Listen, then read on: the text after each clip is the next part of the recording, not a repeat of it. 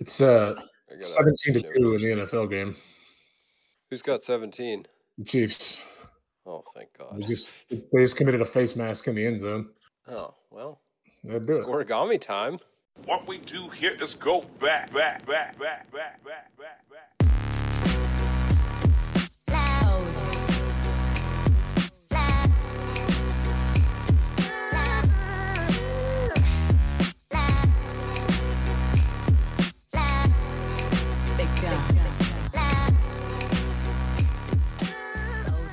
Ladies and gentlemen, welcome back to the Wheel Route Podcast. This is mildly and wildly legitimate conversation amongst friends and lovers about college football and lifestyle. You can find us on the internet, www.thewheelroute.com. You can go to your email apparatus and send us emails to wheelroutepodcast@gmail.com. You can get the show from Apple Podcasts. You can get it from Spotify, the Google Podcast Center, etc. Stitcher. We're out there. Wheel Route Podcast on Instagram. My name is Logan Whitehouse. I'm on Twitter at LogwanTheDawn. I come to you guys yet again from rainy Stuart, Florida, where we're saturated at this point. The streets are flooding. I'm happy to announce the streets are flooding, and we're not playing a lot of golf. Anyhow, who else is here? My name is Jordan Schenk. I am in Harrisonburg, Virginia, where we have previously reported that warmer temps are on the way. I took a quick look. We could hit the 80s this week in October. Hell yes. I'm sure it's nothing to worry about. I'm sure it's just normal stuff. Fire up the shorts. The thighs are coming back out. I'm on twitter.com @ShankJordan. And a new school is on my list this week to take to the woodshed for personal injury. Who is it? We can or can't get into it at a later point. Okay, fair enough. Maybe I'm still happy to be here. We will get into it. Perfect. My name is Jason Kreck. I am also in Harrisonburg, Virginia, where I'm very excited about warm weather in the summer month of October. The extended summer of Jason. That's right. Mother Nature knows. This is what I was very nice to her for so many years. She's finally paying me back. I tweet things at Jason Kreck. Excited to talk about the week that was with you boys. Indeed. The week that was, the week that is, the perpetual week. Yes. The perpetual week in the summer of Jason. That's going to be the name of your documentary about the summer. What's that surf Endless Summer? Oh, yeah. The This perpetual week, the endless summer. I mean, come on. I love it. If the Powerball hits, it could be an endless summer. I'm saying. Speaking of endless summers, Jason, are you drinking anything this evening? I am not. I had like a coughing fit around dinner, so I popped a shot of Delsum and figured it was not best to put the beers on top of that. So got some high quality H2O in Very my safe. Emotional support water bottle. Jordan, tell me all about it. I'm also going water with a little ice in the water canteen. Oh. Happy to report that I'm making my way out of protocols. Oh, he's cleared. 2 negative tests this weekend. Attaboy. He's back. Already. Suck it, haters. Just in time for the golf shorts. The haters are furious. I have a spin drift. This is the raspberry lime. I think I'm cashing in on the Costco trip that supplied a baby shower this weekend. So get excited for just a bevy of different bubbly beverages. A bevy of bevies. Love that. I have a lot of champagne here too, so might pop that on that pod. If we have a big milestone coming up, I lost count a long time ago. But if one of our viewers can go back and check those numbers for us, that would be very helpful. Yeah, I'll text my guy at Spotify and see. Good idea. Count. Is the baby shower leftovers that's the married equivalent of the Martin's pick and choose 6-pack, or it's the real adult version instead of just what I do? Probably, yeah, probably, yeah. I think we just, I have an egg carton filled with mini muffins here. I've got one piece of coffee cake, and I've got like 6 bottles of prosecco. So love that for you. What a Bellini season, baby! It's Bellini season. That's what I'm happy to announce. The perpetual Bellini lives on. Here. Bellini's while it just dumps rain. What a Yeah. what a state of affairs. The whitest girl activity possible, but that's okay. Yeah, happy to be out here. Do we want to chat just briefly? The Ryder Cup was this weekend. We made bold and daring. We made provocative picks at the end of the podcast last time. Jason and I were wrong. Yeah. Jordan Reigns victorious. Yeah. Maybe kind of. Jordan. They flirted with catching Jordan up to the score. Yeah. I said Europe with 16 points. It ended up being 16 and a half to 11 and a half. Yeah. So. It's well done. Yep. I've had so many, like, you know what? I should probably place that of golf bets this year that would have really made for some more fun vacations. Yep. But so it goes. Right. You miss 100%. Turns out you do miss 100% of the shots. As a podcast, we can confirm that you do miss 100% of the shots you don't take. Right. So, Jason, what's the post-mortem on the Ryder Cup? Well, we lined up to the starting gate and the gun went off and somebody had tied our shoes together and that's difficult to overcome. And it's like the Wile E. Coyote gun that like goes and gets limp and then like looks back around. Right. And, like, we just shot ourselves. Right. Right. I think there are very legitimate bones to pick in the leadership. I think there are very legitimate bones to pick in pretty much everything. I don't think you can point to anything that the U.S. They didn't play very good either. I mean, yeah, that's what I'm saying. Like, I don't think Max did. Our boy Max played awesome, which was wonderful to dog. see. Max is a dog. The main takeaway here to me is don't trust a PXG guy ever. I think we're one of one in the Ryder Cup for not trusting t-shirts. PXG's guys. So, Right. but yeah, I mean, I think we alluded to it in the podcast last week. We said Europe needed its top dogs to run out front, and they very much did. They howled. Rory, Jon Rahm, and Victor were freaking nuts all weekend. And Victor Hovland has the I'm going to be number one player in the world frequently look to him. Yes, he is these just days. dialed. Which is sweet. With the most boyish smile. On Glee, absolute glee. Yes. I mean, listen, I've been on the Victor bandwagon for longer than I should have been, but I defy anybody to dislike him remotely. I think he's just like the most likable dude in the world. Yeah. And I think it's like very awesome. And like everybody's talked about this, I'm breaking zero new ground, but like it was like 2 years ago that he was like, oh man, I just really suck at chipping. And like was very open about it and laughed about it on national television. And then like worked his tail off at it and is now like a very above average chipper and around the greens. And it turns out when you take somebody with his driving and his irons and his putting and fix the only bad part of his game, you get basically the best player in the world. And I think he's poised to kind of maybe be that dude for like a couple of years here. Got to win a major. We'll see how it goes. Yeah, he does have to win a major. He's been close. It's not like he hasn't. It's not like he's Max Homa with the majors. So he's not coming out of nowhere. But and then on the American side, just I said this on Twitter today, but our boy DJ Pie, I know laying up. I think he was right. I think when the U.S. team is vibing and everybody's winning, like they're awesome at front runners. They're the more talented team. They're incredible, but they got punched in the face as hard as any team ever has, and it took them 24 hours to shake themselves out of it. They kind of dug their heels in Friday afternoon, and then it was literally a 3-point flip on 17 and 18 across two matches at the end of Friday. And that's what doomed us. If you get out of that session and you win 2.5 points instead of 1 point, right. Everything, you go to the end of the first day and you're down 5.5 to 2.5. Like that's not good, but that deficit has been overcome before.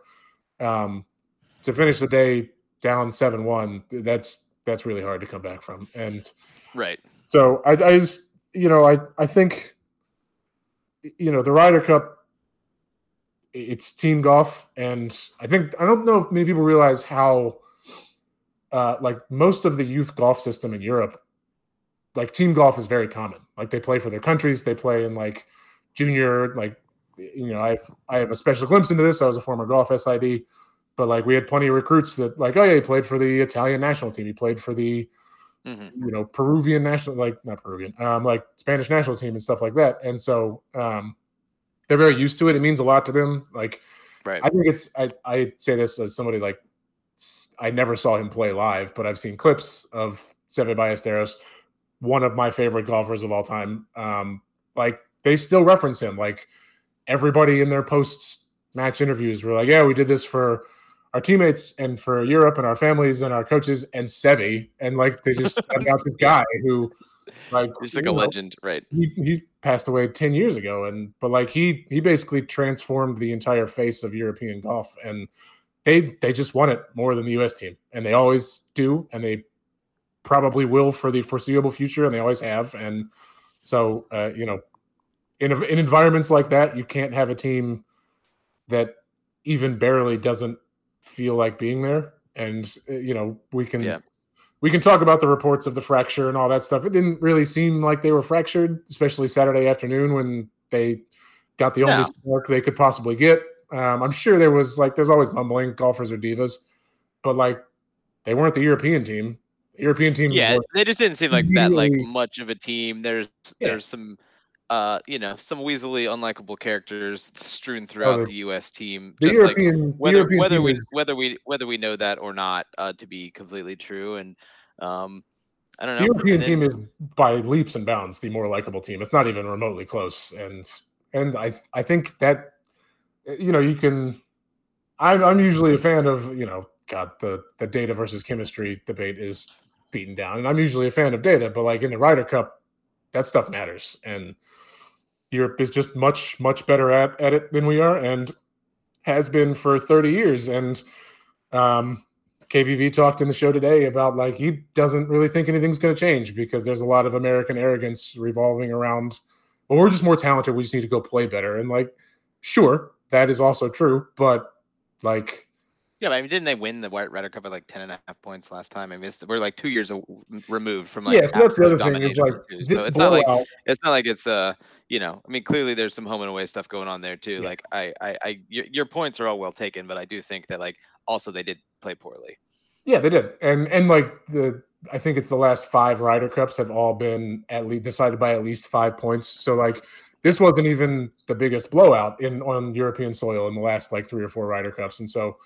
It's not like an absolute disaster, but like it's more the fact that like that American team outside of the top 3 is more talented at every single one of the other 9 positions on the team.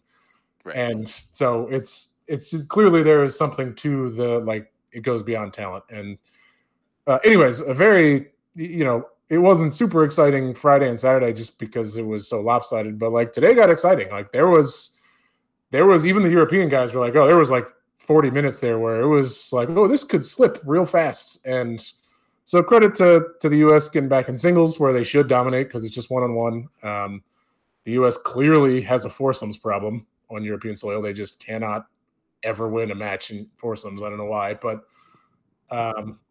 Brooks would be better at foursomes given some of the rumors. It's true. I thought the golf course was an awesome match play course. Such a good match play course. Incredible. Really disappointed to have the like 1:30 a.m. tees in the ground though. Yeah. That was a bummer. Basically took 8 full matches out of play for anybody who didn't want to make it an all-nighter, which not super fun. I understand they basically had to, but maybe let's go to some like Spanish courses and get us a couple extra hours or something like that. But yeah, I mean, I think that place should host another one soon. Absolutely. Yeah, absolutely. Just I mean that final stretch, like Europeans beat our on 16 through 18 like repeatedly, but gosh, just 3 or 4 outstanding match play holes to end that loop. Very good. Well, pour one out for Team USA. Yeah. Congrats to the European squad. They're up at Bethpage Black in 2 years. That's going to be a nightmare. Just going to be horrific fan behavior. And by several accounts, not a great golf course, just like a very challenging one. So we'll see how it works. But need to win that one. Yeah, maybe they could leave Spieth and JT at home for that one. That might be nice. It might be. Although I will JT did not play very well. There was a time Spieth did not play very well. Spieth was horrific. But JT didn't play very well, but he was for a brief period. For a brief period on Saturday, he was the only dude on the American team that gave any sign of life, and that's the entire reason you bring him. I think hindsight being 2020, you bring Cam or Keegan instead of Sam Burns. That was, if anybody pissed about the buddy pool, needs to be pissed at Sam Burns more than they're pissed at JT. That's well, I mean that's probably true, but Spieth was awful, and his wife had a baby 2 weeks ago. So maybe correct. Brooks was not great either, and his wife had a baby a month ago. Maybe we should just some of these guys maybe just shouldn't be playing awesome golf a little better. They deserve paternity leave. Choices have consequences. Wow. And from what I hear, they don't get paid to be there. It would have been great. Just a little Keegan Bradley in the mix would have been a delightful. I honestly think he could have made a difference, on Friday, actually showing a little bit of getting pissed off and I mean, didn't Sam Burns and what's his name just roll their match on Saturday though? Yeah, Burns and Morikawa. Morikawa, who also played like crap. 6 and 5 or something, right? Someone made the point that if you bring Keegan, you need 7 Keegans. That's right. Just one Keegan. Well, you have JT. I feel like JT's kind of got probably some unfortunate Keegan's isms in him. Yeah, not to the degree of different kind, but I get what you're saying. Keegan's kind of like the homeschooled excited, okay, coach's son excited. Yeah. Oh, okay. Tebow excited. Yeah. Yeah, a little Tebow-ish. Okay. All right. Okay. All right. Well, we talked way longer than the 45 seconds we gave Jason to talk about this. So, shout out to the golf world. A little bit of a bummer that things didn't get going to the point where I really didn't watch any until Saturday. So I was kind of well, not really going to check on this. Let's keep it moving. We've had another few days to think about our Michigan State coaching carousel. Do you guys have any names that you want to bandy about after a weekend where we saw some interesting coaching performances? We should have thought of Chris Kleeman before he took his name out of the running. That's true. Well, that's specifically why I didn't put it there. I knew. You had sources. I should have trusted your sources. That's on me. It was an unspoken. I was going to suggest Jonathan Smith, Oregon State, until I realized that he is coaching at his alma mater. So Pete Thamel had an article where he did the ESPN connected guy bandies about names, just probably that are fed to him directly from agents thing. And Jonathan Smith's name was on the list, Jordan. So look at you. Both of the Pac-2 coaches' names actually were on the list in that. Well, yeah, see, that's the thing. There could be some, You're coaching at your alma mater, but there is no semblance of sturdiness or certainty in terms of the future of what conference your program ends up in, TV deals, things of that nature. And both the programs are on, what I would say, pretty good trajectories right now. So which is just a bummer for college football in the Pacific Northwest. So, but I think both of those guys, based on, you could probably make more money at Michigan State and get some more leash and do some different things. And there's more resources, yada, yada, more money for you, more resources for you, more football for you maybe. But those two guys, I saw a little Bill O'Brien. Who gets excited for some Bill O'Brien? I don't think Michigan State does. Continue to see Narduzzi. Apparently he was a target last time when they hired Mel Tucker, which is wild. Maybe that's why they lost to VPI last night. He's already in East Lansing in his mind. He's recruiting. Trying to express the Spartan Club already. And then Mike Elko's name pops up. Lance Leipold's name pops up. The kind of typicals. I think I was really, we'll get to it, but I'm really impressed with the job Elko's done at Duke. Duke looks really awesome, good, tough, all the things that you would like to say about your program that sometimes you can't. So, all right, we'll keep it going there. Justin Fuente and Bronco Mendenhall, notably not on the list, Jordan, unfortunately for us and our personal axes we're grinding. But it's early. What is it, week 5? We got time. That's fine. That means I just called it before everybody. Justin Fuente's got his beady little As eyes. I did per usual, I am way ahead of this curve. Good point.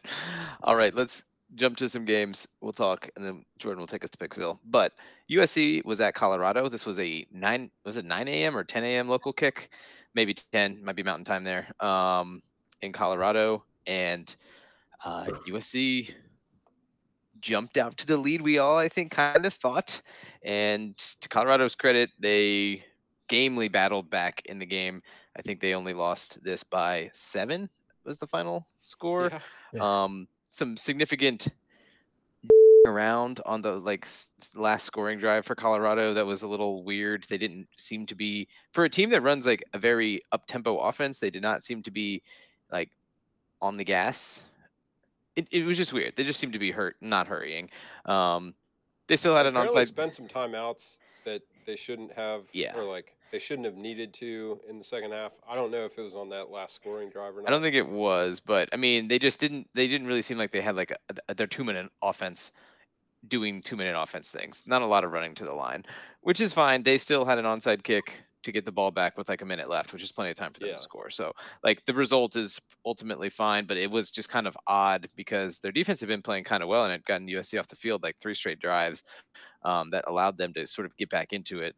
And yeah, I mean, for me, the big takeaway here was USC's defense is just not good. They're bound to give up points in like they can give up points fast. Yeah, they're not like a bend then break defense. They're like a just dudes butt naked wide open. Yeah, the staggering thing to me was not that like, oh yeah, they're apt to give them some points. They can't really slow anybody down. It was like, no, when their dam bursts, it is immediately and all at once, and kind of remarkable to watch. Now, Colorado's an offense that can hit you really fast, but man, those dudes were very open there in the fourth quarter. Shout out to Colorado receiver. The young man's first name was Omarion. Loved that. Yeah. Peaches and cream out there with like 140 receiving yards. Beautiful. Yeah, I mean it was a hell of a game. I mean it was a hell of a spirited comeback attempt. I think USC. This is probably the game wasn't as close as the final score indicated, even though Colorado was like trying to get the ball back. But, USC quarterback whose name is just not in my head right now. What's his name? Someone tell me. Caleb Williams. His sweet Caleb is awesome as advertised. 6 touchdowns or so in like the first 2.5 quarters. Pretty good game. Pretty good. Pretty good. All right. Just to reiterate, we want Caleb Williams to be awesome, but not completely awesome. Not too awesome. We want him to be second most awesome. Well, especially given some results this week. So that's what I'm saying. Time is a factor. Time is a factor. The Phoenix will rise again. Remember that. All right. From the ashes. UGA. Way to keep that landing. That was nicely done. The Dogs made the trip to the Plains to take on Auburn, and Cam Newton was there. Charles Barkley was there. Suni Lee was there.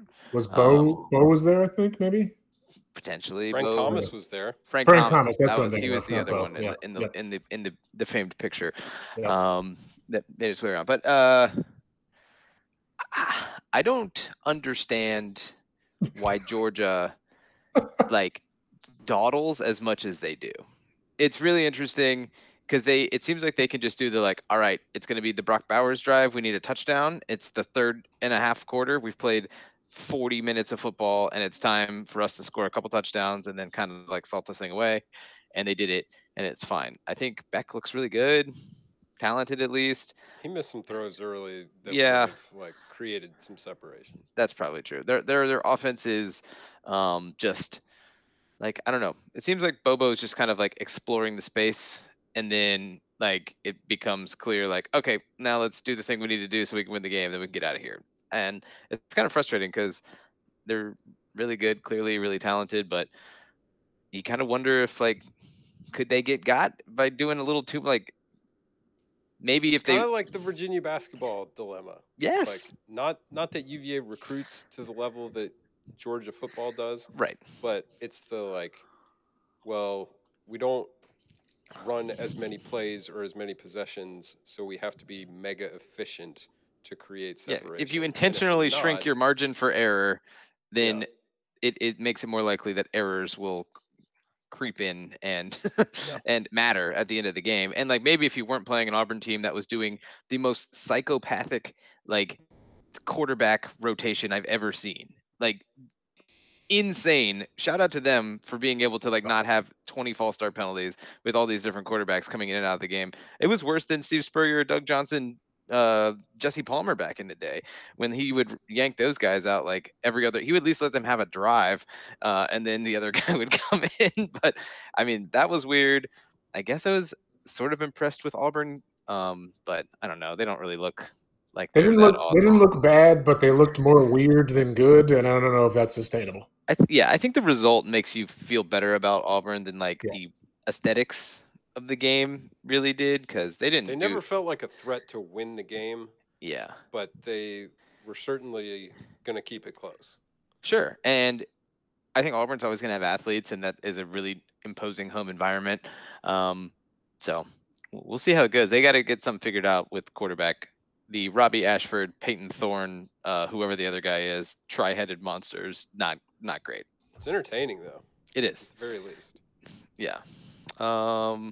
Jordan, the Who's made the trip to Chestnut Hill Yeah, they did. for the first half.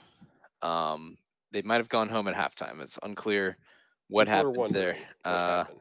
Yet again, game UVA performance getting them up to a 14-0 lead, I think. And then 14-0, 21-7 at half. yeah. With a Hail Mary to bolster them into the Oh, halftime. so did either of you guys see this sequence? I did not see the sequence. All I saw was the final pass. I have no idea what transpired. All right, so Virginia gets the ball. They've got like under a minute. I think BC had just scored a touchdown. They get the ball.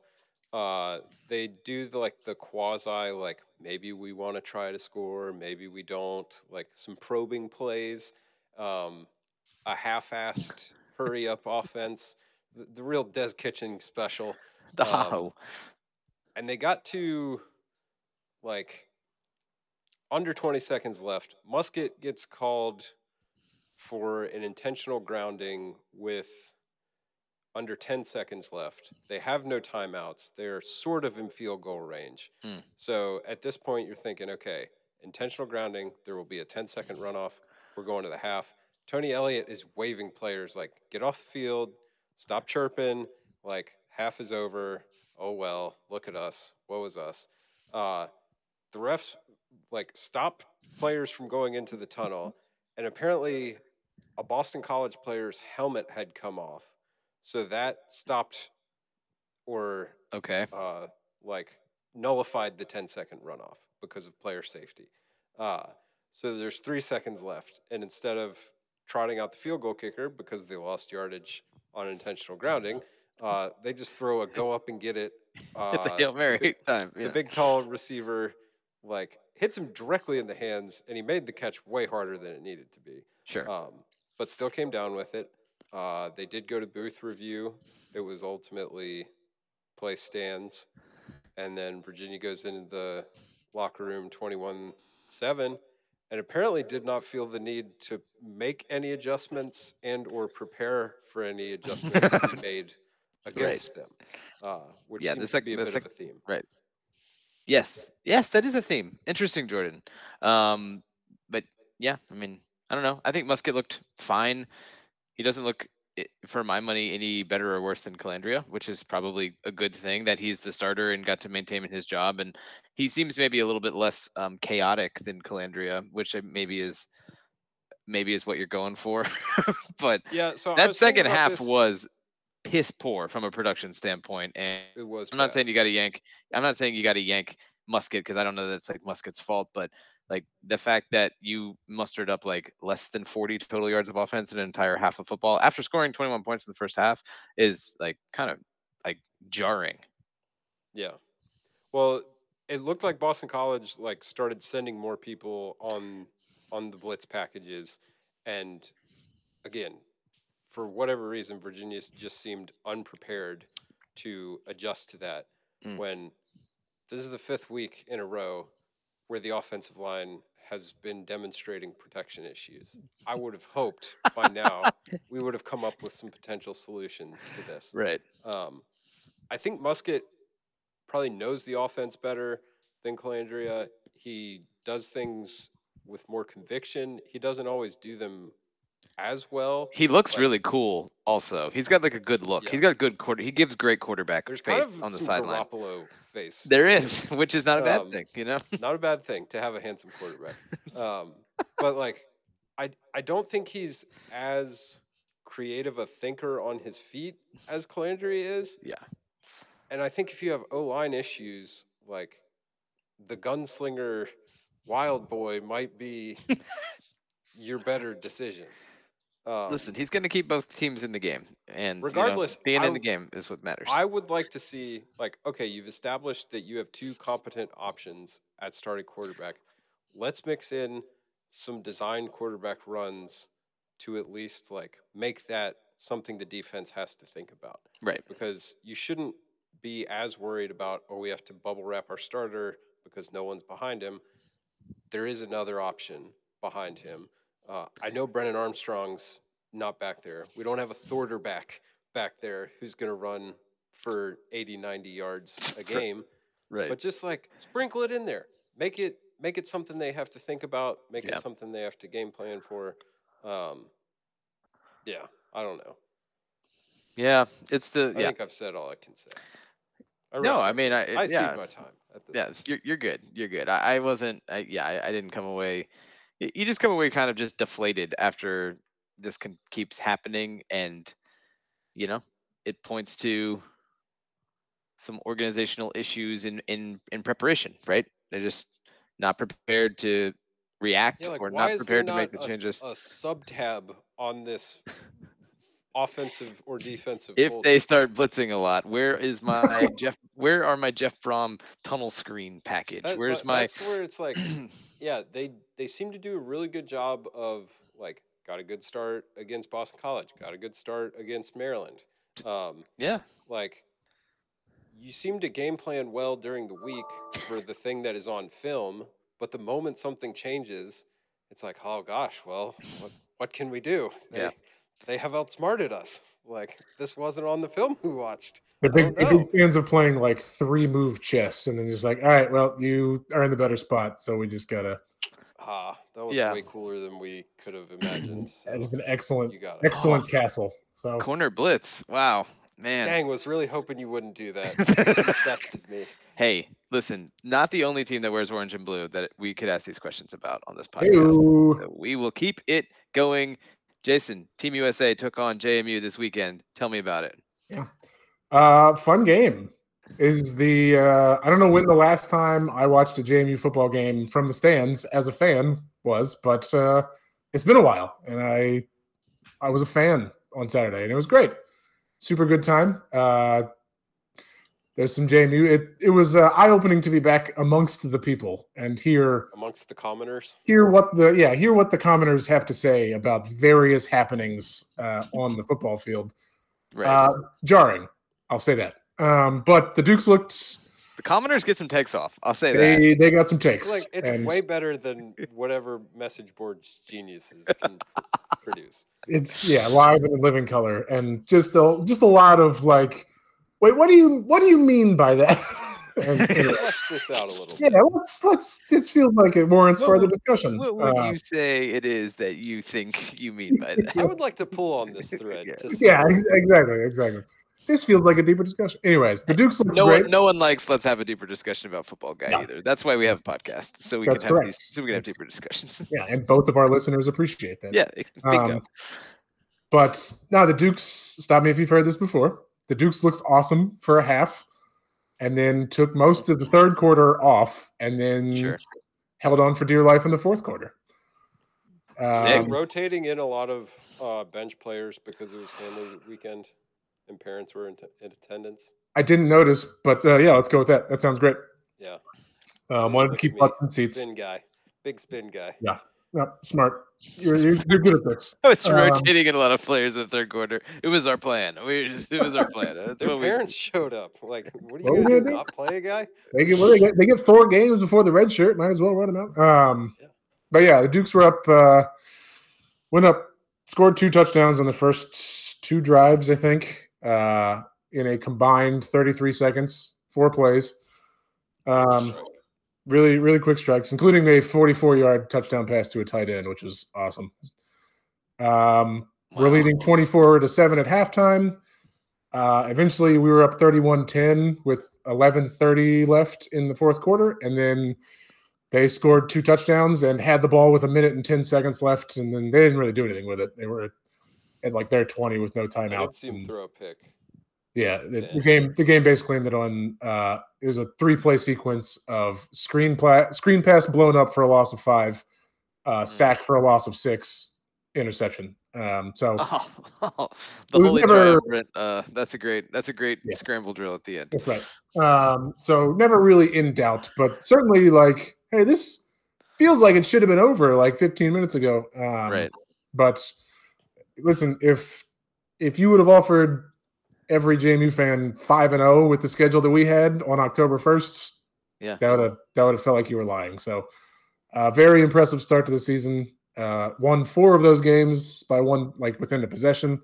So might bite us in the at some point, but yeah, the Dukes look good. The run defense gave up. Let me check there. I know our average went down. Wow. We gave up 27 rush yards on 24 attempts. It's a good day. Does that factor in sacks, Jason? Yes, in college it does factor in sacks. I think there were 5 sacks. Okay. So love to record sacks. Maybe 4. I'm not sure, but they did not. It like I sat there at multiple points in the game, and my buddy was next to me, and I was just like, I don't understand.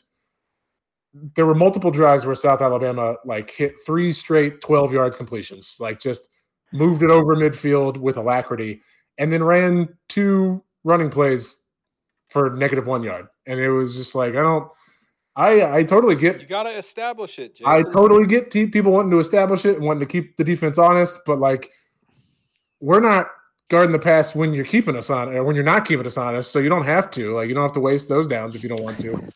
It's a Mississippi State approach. It's just the big dumb Will Muschamp football approach. Like, we are going to run and establish it, and we are going to own the ball and never score any points. There's also some of that in the Dr. Robert and I school of offense of just like, we can throw this anywhere we want, but I promised my running back 7 touches, and I'm not throwing it to him. Maybe that's it. Maybe that's it.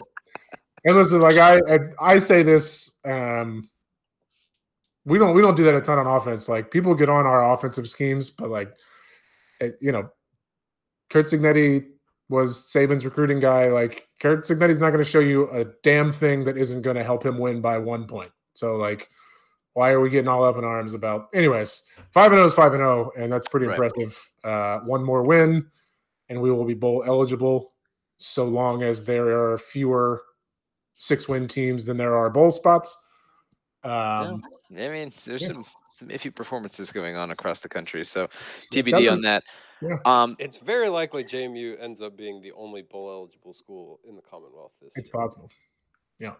And they make the playoff. That would be sick. All right. I do, we've talked about Dr. Bob, but we do need to give a special shout out to one of the worst football viewing experiences of my adult life, which was Friday night's Louisville NC State matchup. Logan, I want to challenge you to reframe your viewpoint on this, because we have a Commonwealth Cup coming up in 7 weeks. Oh, I know. Awesome. Just add to date. Just to date. No, that's what I'm saying. Like, of my life. This was awesome. So far. My life will hopefully make it another few weeks to the Commonwealth Cup. I hope. But yeah, no, it was awesome in all of the like ultra sicko mode ways that a game can be awesome. We had we have had some banger Brendan Armstrong like showed up on our screen. He has been playing the hits the last 2 weeks. Yeah, he the jukebox of Brendan Armstrong hits. There's been a lot of. I've had various interest in NC State the last couple of weeks, and it's been a lot of me texting you two like, what the hell was this? And you guys like, yeah. It's like there's that meme where it's like, have a taste. Where he's like standing on the gallows getting ready to get hung. He's like, oh, first time? Like that's just you guys for like the last 2 weeks. No, it is like, and then like they'll have it humming and just absolutely balling outrageous, and then just the most colossally dumb thing will happen. The quarterback will either just yeet the ball into no man's land for an INT, or will throw a pick in the end zone, or they'll run like some Jordan backyard BS play that's like a double throwback to an offensive lineman that just gets blown up. And Jason, I will also submit to you. You mentioned the blown up screen. The blown up screen is one of the most deflating plays in all of college football, especially when you're like trying to get a drive going. And it's like, okay, quick, let's get out of the quarterback's hand. Get the quarterback rhythm, and we'll feel it. Oh no, it's 2nd and 16. Okay, I think it's even worse when a drive is going because you've established things that work. And you have deviated from those things. You just have like a wide receiver whiff on a block, and you see the corner just looking the guy up, and you're like, oh, yeah, because your arrogance gives you the like undeviating, like you can't even think of a situation where you're not 3 steps ahead of this defense. Yeah. Listen, NC State. Welcome to our hell welcome to for the welcome to the past 3 show. years. Welcome to the show, NC State. Welcome to the effing show. Feels good, man. Feels good. Yeah. All right. Well, any other games you guys had any interest in? Jordan, you have a team that you would like to publicly denounce on the podcast? Yeah, if we want to warm up a seat, I know it's early in the man's career, but he did have an interim tag taken off at the end of last year, so he wasn't like truly interviewed for this position. Your boy Brent I'm looking Key. at you, Brent Key. Georgia Tech paid Bowling Green, who's head coached by Urban Meyer. Oh, that's still Scott Leffler. Leffler. Yeah. He's still the coach there? Georgia Tech, in their infinite wisdom, paid Bowling Green $1.1 million for this singular home game. The same Georgia Tech that beat Wake Forest last week got housed by a bad Bowling Green team. He's been the head coach of Bowling Green since 2019. This is like year 4. Good for him. Good for Scott. Scott's got it going. I did some Googling. I didn't make it to the Georgia Tech message boards. I don't know if those actually exist. Miles is on it, I'm sure. We can get some input from Miles. I know he's listening. I did see a Reddit thread where fans were blaming the performance partially on the black uniforms that were worn by Georgia Tech. Oh, the glow-in-the-dark uniforms that they wore for a 3:30 p.m. game? That was funny. They said their players looked much more gassed and tired than Bowling Green, and that they were drinking way more water on the sidelines. Yes. Yes. Not even energy only drink. an engineer's eyes is going to pick this up. So kudos to the Rainbow Jack. You cost me and my personal vision fund a banger of a weekend. Some units. All right. Well, yeah. Sorry about that. Sorry, Miles. Welcome. Miles, no stranger to this game either. So, just general despondence over college football team that you're sort of married to for better or worse. So, we're in the worst part. That's for sure. Jordan, take us to Pickville. All right, let's go to Pickville. We got into Pickville early this week. It was a Friday night arrival. Utah was at Oregon State. The consensus took an early hit.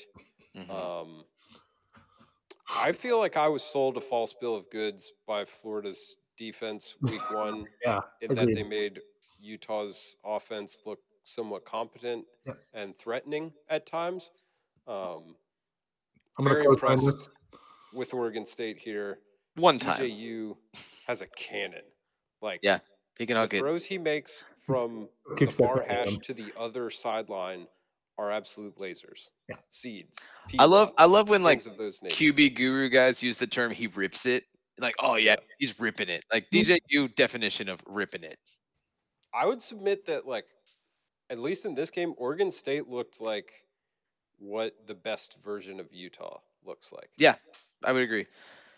My opinion on this is just the rent came due for Utah on the quarterback situation. I think they were trying to kind of patch it together into the bye week, which is either next week or the following week to get Rising back after the bye. They almost did it. All right. I don't think they were probably planning on Oregon State being like really good. And I think Oregon State is at this point, like legitimately good.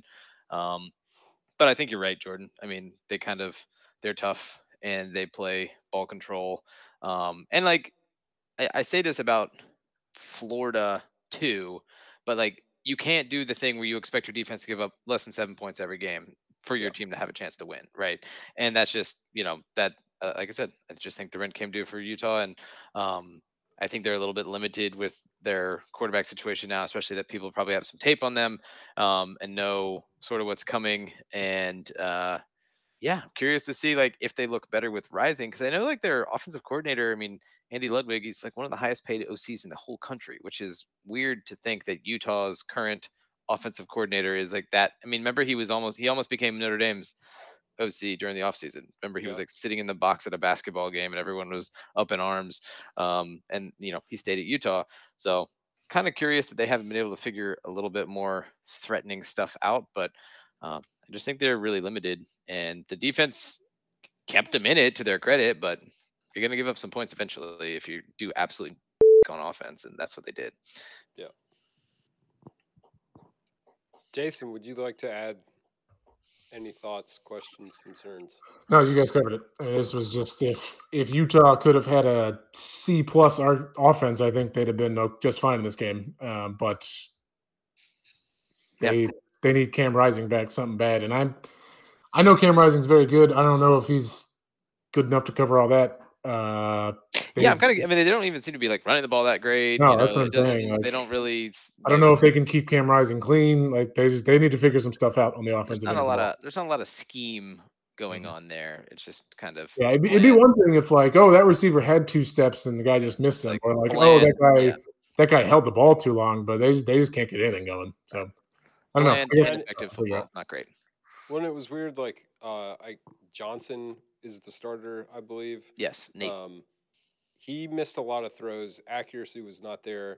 I think once they got down 14, it was like, okay, let's bring in the guy who throws accurately, and we'll run that offense. If like, again, I said this about Virginia, but if you've got 2 guys you're comfortable playing at quarterback, like maybe run some more designed QB runs for the guy who is really fast, especially. I mean, that's how they took advantage of Florida on their like one of their scoring drives in that game was straight QB run misdirection stuff. Yeah, it was like they were trying to make him a pocket passer solely against a defense that was defending a one-dimensional run game. It was not effective. Sure. So. All right. Moving on to Saturday, we had a nooner at Kroger Field. The Gators didn't get the memo, apparently. No. I watched into the second quarter of this one, and then my attention span took me other places. But that's probably a good move.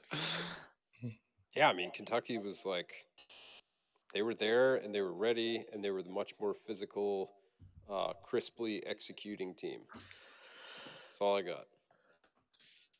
Seemed that way. I was at Zane Choker Field at Bridgeport Stadium for the entirety of this one, so I just kept getting text updates and seeing tweets that were just horrified by whatever Ray Davis was doing to Florida's defense. But yeah, seemed a smidge lopsided. Yeah, it was it seemed to be a bit of an out of character performance by the defense. They really got pushed around. They didn't tackle well.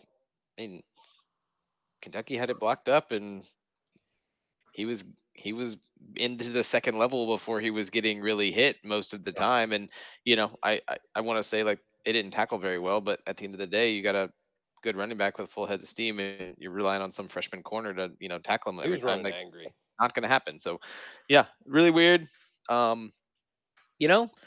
Curious why Florida struggles so hard to go on the road. I think Napier's like 1-9 on the road or something like. I saw that. That was a wild record. Really, really bad. I think my global take on Florida is the same as it was after the Tennessee game. The Tennessee game went exactly the way that Florida needed it to go to win. And I think that is exactly the way, unfortunately, all of Florida's wins need to go for them to win. And they don't have much of a plan for, we got to get back in this game. I don't know if Mertz is, I don't particularly think that Florida's that limited at quarterback, honestly. I think Mertz is fine. but I do think that Florida lacks the ability to generate like any sort of like passing game that's like beyond 10 yards downfield. Hmm. And I think some of that could be Mertz being a bit like totally in down to check down. I think some of that could be just who the dudes are and how the plays develop. And I think most of it's the offensive line. I think the offensive line is bad, and I don't think it's gotten a whole lot better. And they had an All-American on that offensive line last year. They ran the ball really well, and this year they don't have him, and he's playing for the Buffalo Bills. And you're not really able to run the ball in the same sort of angry between the tackles kind of way that you want to establish your play action game that opens all your stuff up. And I think I'm just a little disappointed with like Florida's kind of like stubborn reliance on something that is not really working. So I don't know. I've got some questions, right? Jordan, I find myself at a bit of a crossroads because I'm like totally out on the Tony Elliott experience at Virginia. And like I think that like we're seeing like very similar trajectories kind of. Albeit Florida's like recruiting at a top 3 level. So that's not a bad thing. I'm That will aware keep your I'm attention. aware that that's not a bad thing, and that's why I think I'm willing to extend a lot of leash here. But I think that like it's going to get to a point where Napier's going to need to figure out if he should be the guy doing all of the things that he's doing. And I'd like to see him like switch that up. You cannot stand up there and pound the podium and talk about how you have 2 offensive line coaches because it means that much to your program to have 2 offensive line coaches, and then have this level of offensive line play and offensive line talent. Yeah. You just can't do that. I'm not into that. I think that's like, and then yet again, Florida has I was about to say, do they have another special teams screw up? yes, yet again, you have another. This was a freshman. You get called for leaping over the punter's personal protector wall, or whatever the call is, and that negates like the first time you got Kentucky off the field. The whole first half, you're getting the ball back with a chance to cut into the lead and actually like build on some momentum. And then Ray Davis busts off a 65-yard run, scores a touchdown the very next play. So it was They did like block that. the extra point though. They did Without do a that. special teams Yeah, coordinator. and then your 5-star corner got run down by a kicker while he was returning the ball. So that wasn't a good look either. So, yeah, I don't know. I mean, the talent is clearly like young at Florida. And you know what? We've been talking about Florida too much. I think Kentucky is like capital G good. Also, I think they're. I don't think Devin Leary is very good, but he was. I look up his stat line. He was like 9 of 19 for 69 yards. Like, Yeah, just he didn't need to be. he didn't need to be. But I think Kentucky is the definition of like team who knows who they are, and their offensive and defensive lines are both really good, and they run the ball, and they suck the life out of the opponents that they play. I certainly took the cheese on Kentucky because they hadn't played anybody, and they had looked like so in not playing anybody. But yeah, I don't know. I don't want to like over dramatize. It also feels like though Kentucky could get beat by Georgia by like 35. Oh yeah. I think they walk a fine styles line make too. fights, et cetera, et cetera. Yeah, that's probably true. I think they probably walk a bit of a fine line as well. But I mean, when the measuring stick for Florida is like we are so much softer than Kentucky, Florida's got a ways to go. Yeah, that's fair. I'd also like to say just real quick, I didn't ever really think this season was going to go well for Florida. I think you get seduced week to week by like different outcomes, right? So your excitement waxes and wanes based on how things go. Like I think Florida's pretty much where I thought they would be at this point in the season. I don't know that I would have picked them to beat Tennessee, maybe flip the Kentucky-Tennessee results based on just like the way things tend or probably should go based on rankings and talent and stuff. But Kentucky's won 3 in a row in the series. They're clearly got something figured out now. Does anybody know off the top of their head what the preseason win total was for Florida? I think it was like 7.5. Okay. All right. I was just curious.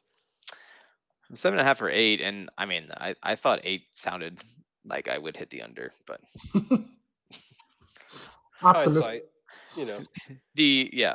bad offensive line, Graham Mertz experience, Billy Napier offensive experience wasn't exactly inspiring me to think that they were going to be gunning some people down. Road game experience. There was another team who struggled in a road game on Saturday afternoon. This would be the Kansas Jayhawks. Logan, Jason, sweet Jalen Daniels. Right. Back tightness. Did not suit up. Or maybe suited up. Did not play, though. He did not. Yeah, he left the game, I believe, and then the things did not go great. Our guy Jason Bean got to come back in, though. The Bean Man. As we've always called him. Well, I mean, I think wasn't he led some valiant Kansas efforts last year. I remember this guy, the backup quarterback for Kansas, last name Bean, tremendous. Yeah, I didn't watch. You have a better memory than I because. Okay. I can't believe you guys don't remember Jason Bean, classic. Mr. Bean, they call him. No, I mean, I don't know. This one seemed like it got out of hand once Daniels was kind of out of the game. Texas seemed like they kind of played with their food a little bit, and then probably did what they needed to do heading into the Red River rivalry next week. Ooh. Yeah, I saw like 10 minutes of this game, and there was from what I could see, a stark difference in the. A stark difference, even. I will. Just a very significant difference in the talent level on each side, which I think we all talked about. Also, shouts out, consensus pick got this one right.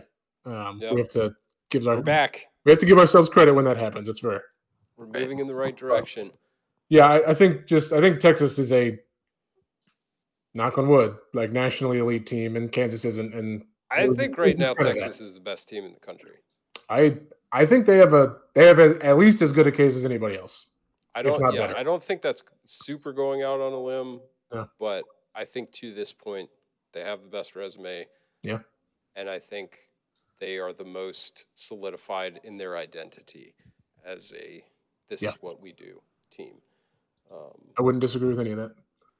I didn't watch this, which I regret now because I remember we were supposed to check on Sark's sunglasses. Did either of you? They were in play. Listener of the podcast, Mike Redmond, did some checking in and said that they were, and I quote, awesome. So I was trying to find this, and then I got sidetracked. I was probably wallowing in self-pity or something. So yeah, I think I was yelling at the CW around this time. I mean, who wasn't? They were about to start a new episode of Smallwood or whatever, and Smallville, I think. Sorry.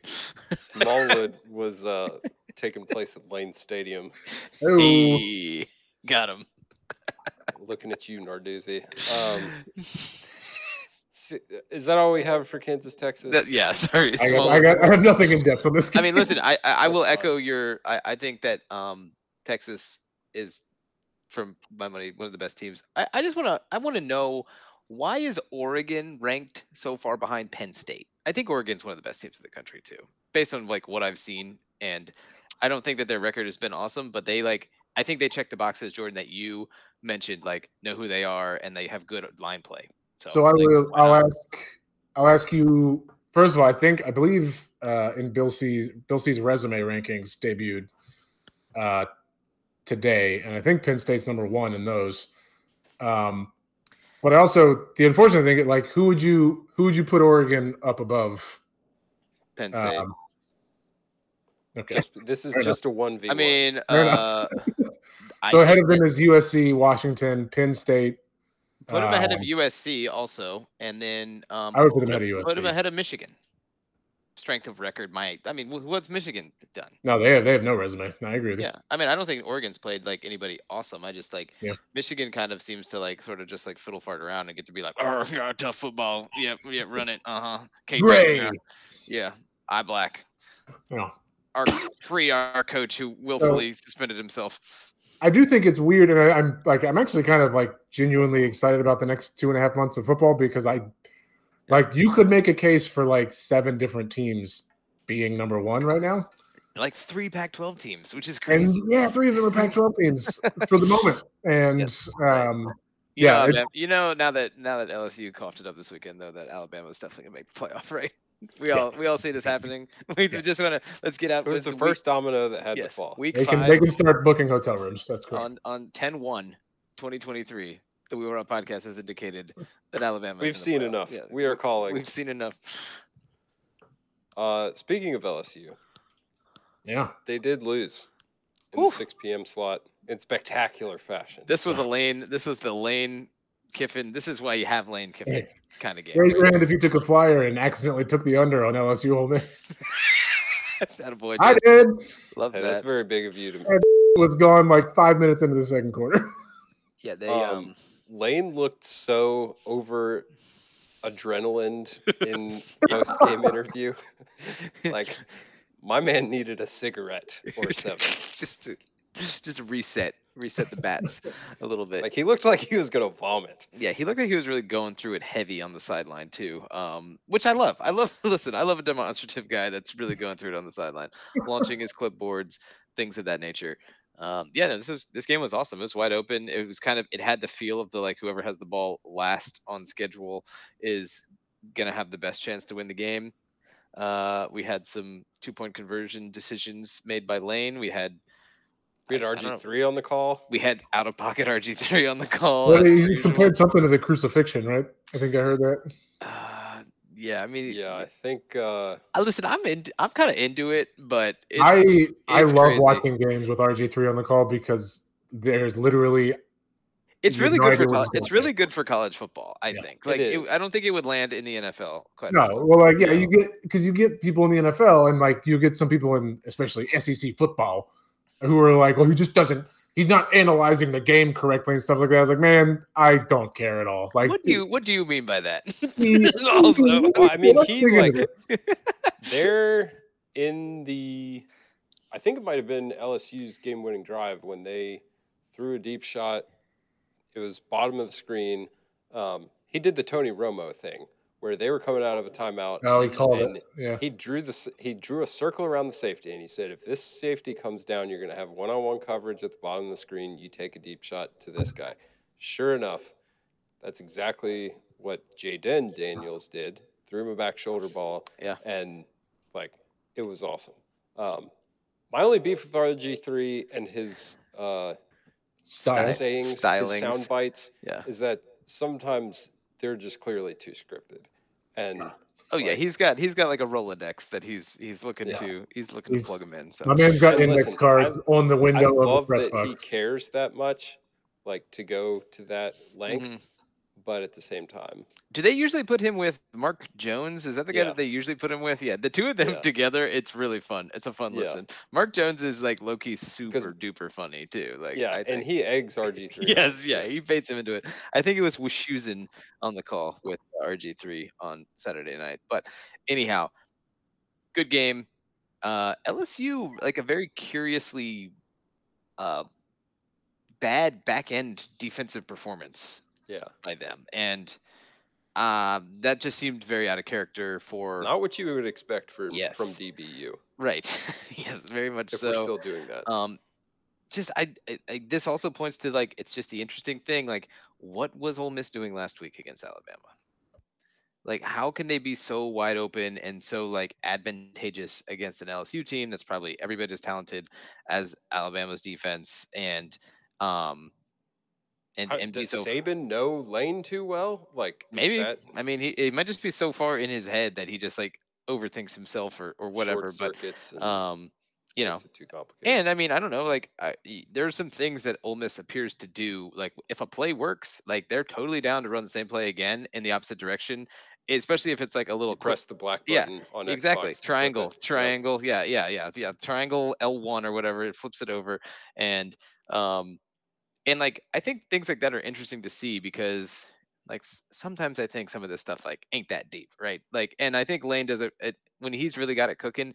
He does a really good blend of like his offense isn't like that exotic. Like they create space and they get guys open, and you know they do a really good job of staying like balanced and I don't mean balanced and like they run past 50% of the time, but like they attack the field in a balanced manner that I think keeps the defense off balance in turn. So a vintage Lane Kiffin offensive coordinating performance, really fun game. The atmosphere in Oxford was pretty crazy. We had kind of a bad call situation at the end. There was some trash thrown on the field. Love that. Love to see some trash thrown on the field. I believe we had a high noon can, just like a lone high noon can laying in the end zone during one of the shots, which is kind of funny.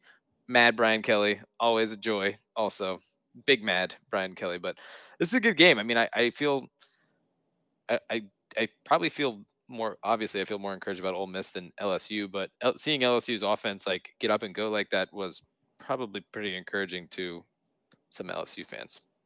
Yeah, I would agree. They are very hot and cold, LSU. Yeah. So we'll see if that bites them again this season or not. They do have to Oh, play out. I'm sure it will. When do they play Alabama? What?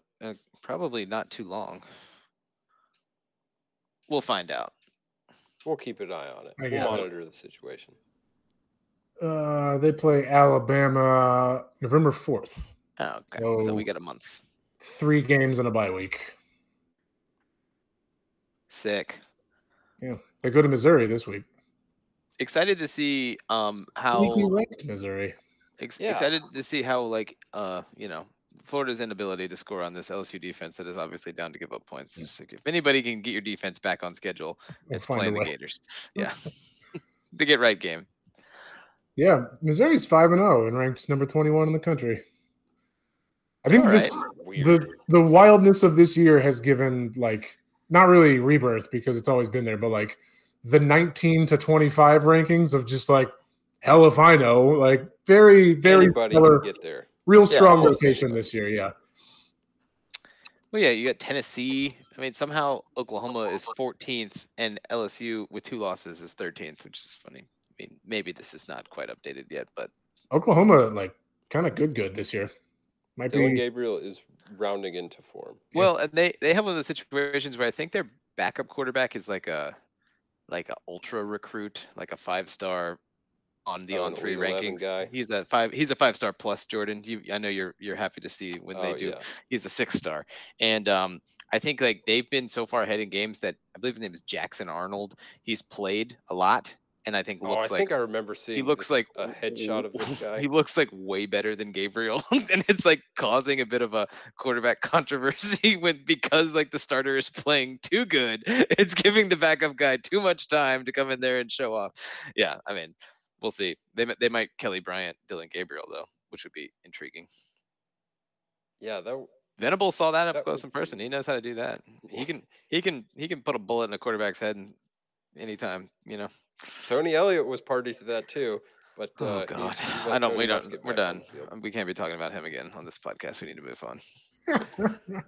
The only thing keeping Tony Elliott around for me is his commitment to the Calfman facial hair, which is good for him. It's good branding. Go ahead, Jordan. Sorry. Notre Dame was at Duke for our nightcap, 7:30 p.m. Brutal. I saw. Gosh, this under felt so good to hit. I saw the final like quarter and a half of this game. The perfect amount of this game to watch. Just probably true. Delightful 24 minutes that I watched. It had a kind of frenetic pace to it that except for such a low-scoring game. It was like the last section there was just holding on for dear life, and you just along for the ride. It was wonderful. Highly recommend. That's about what I watched too, Jason. Actually, like I said earlier on the podcast, I come away very impressed with Duke. Yep. They are exceedingly competent. Yeah. It would appear they have a handful of dudes, which is great for them. And they have a defensive lineman that's just absolute hoss too. I don't know if you saw that guy, number 5, I think. We love a single digit defensive lineman, but yeah, I mean, Duke looks really good. Notre Dame seems a little constipated on offense still. Now they played 2 good defenses in a row, which I'll give them a good allowance for the quality defenses and coming down from the emotional high of last week. But I do think if it becomes a theme, they're going to need to figure something out. But I mean, like I would imagine stepping down from Ohio State's level of talent to Duke's should be, should help unlock the offense a bit. I don't know what the deal is. I think they've had some receiver injuries that they've been dealing with, I believe, too. So. That sounds right. And we say this, and they went on a 10-play, 95-yard drive in 2 minutes to win the thing. So Very Weird. impressive drive. Yeah, tremendously impressive drive at the end. Hartman's run on 4th and 16. Yes. The stuff of legends if Big boy run. Notre Dame goes on to have like the season that they probably want to He have. was ready for some more rib necklaces. He was just like, it was, if it happens, it happens. The like situational irony or whatever of like the announcers just gushing about like Mike Elko's defense, like not ever taking their foot off the gas, and they bring pressure, and that's what they do. He's one of the most aggressive men in the world. This whole like the thing that they're just saying about him, and then on that play they rush 3 and like go super soft umbrella coverage, and like Hartman has to like decide if he wants to run or not, like twice as he's rolling out, and still gets the first down. Just he did the like that has to suck for Duke because they had been lighting him up against the line of scrimmage. Yeah. As he got closer and closer to the sideline, he's like, "Oh well, F it, here we go." Yeah, here we go. And and that was a if you're a Notre Dame fan, that's the legendary play, right? If you're Duke, it's like, oh man, we probably just needed to try to heat him up, light him up one more time. Because I mean, the goal there needs to be for him to get the ball out of his hands quickly, not for and like before even a 17-yard down the field route develops, right? And make it more of a wing and a prayer and a little bit less of a let me find a soft spot in the zone or pick it up with it wasn't an easy run, but pick it up with a well chosen run. So he had plenty of open field in front of him. Right. To add insult to injury, on the I think almost last play of the game, Duke's quarterback, who's pretty good himself, Riley Leonard, goes down after hucking it down the field with sort of a like got rolled up on, folded backwards a little bit. Yeah, the knee folded back situation. The initial word on that is they're not expecting it to be season ending. So I guess that's good news. I would think based on, as a veteran of this game, diagnosing things that I see, I think at best that's a high ankle sprain. That was the term I saw thrown around. Yeah, that's what they say. Yeah. Okay.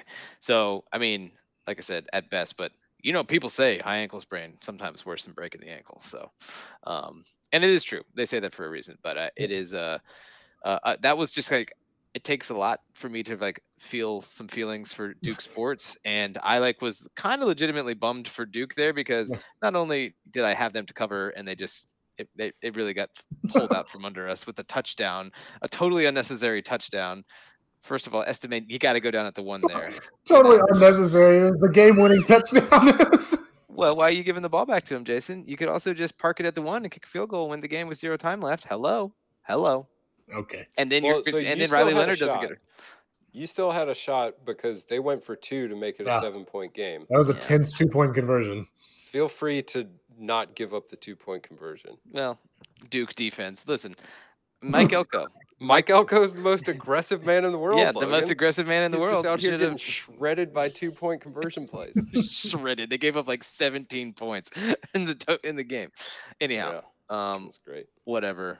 Shout out to Duke and I guess to Notre Dame. So Duke does have their bye this week, which is good for Riley Leonard's ankle. But then they go home NC State. Riley Leonard's ankles was getting a bye this week regardless. Yes. They go home NC State at Florida State, at Louisville. I wish they got Florida State later. Speaking of that 19 to 25 range, that's number 25 Louisville to all of you and your family. Oh God, right? Get out of here. 5-0 Louisville. That's right. Their quarterback almost looked worse than Brendan Armstrong on Friday night. And Brendan Armstrong was out here doing the most there were some grueling mortar shots going on. Someone probably outside the hash and 50-50. That's all right. I forgot how much the Brendan Armstrong release, like the wind up and release, like it makes me feel. It makes me feel things, and I'm kind of. He throws with the big muscles, not with the wrist in the hand. He's an anaerobic thrower, not an aerobic. He's going to be a great golfer because he knows how to activate the core. That's probably true. Muscles. And he's left-handed, so he can play right-handed and get his lead hand just ripping through the zone. Right. I wish Duke got Florida State later in the year, so Leonard could potentially be back. But yeah, that would be probably a more fair test. So things probably got a little. Fingers bit crossed, those ligaments heal up quick. Yeah. Maybe they'll send him to Germany and put him on the stim machine there. Get some of those stem cells that Kobe got. Exactly. R.I.P. R.I.P. One love. All right. So that was Pickville. Yeah. 1-4. A 1-4 week for your boy. Excited to be back. The roller coaster's back going. I was riding high. Maybe you rose too quickly. That could have been it. Maybe you need a slow climb. Your pick's got the bends, man. I see now where my error was, and that was trusting Road Billy Napier. I would have gladly taken a 2-3 week. I got seduced by the line changing so much. Really, also on that Florida game, I don't know what that was all about. Like what they have a guy at practice just like talking about how much Ricky Pearsall was just friggin' getting open or something. I mean, geez Louise, it's okay. It'll all soon be over. Global warming's going to end. Global warming's coming for us all. So the end of the world will save us from these picks.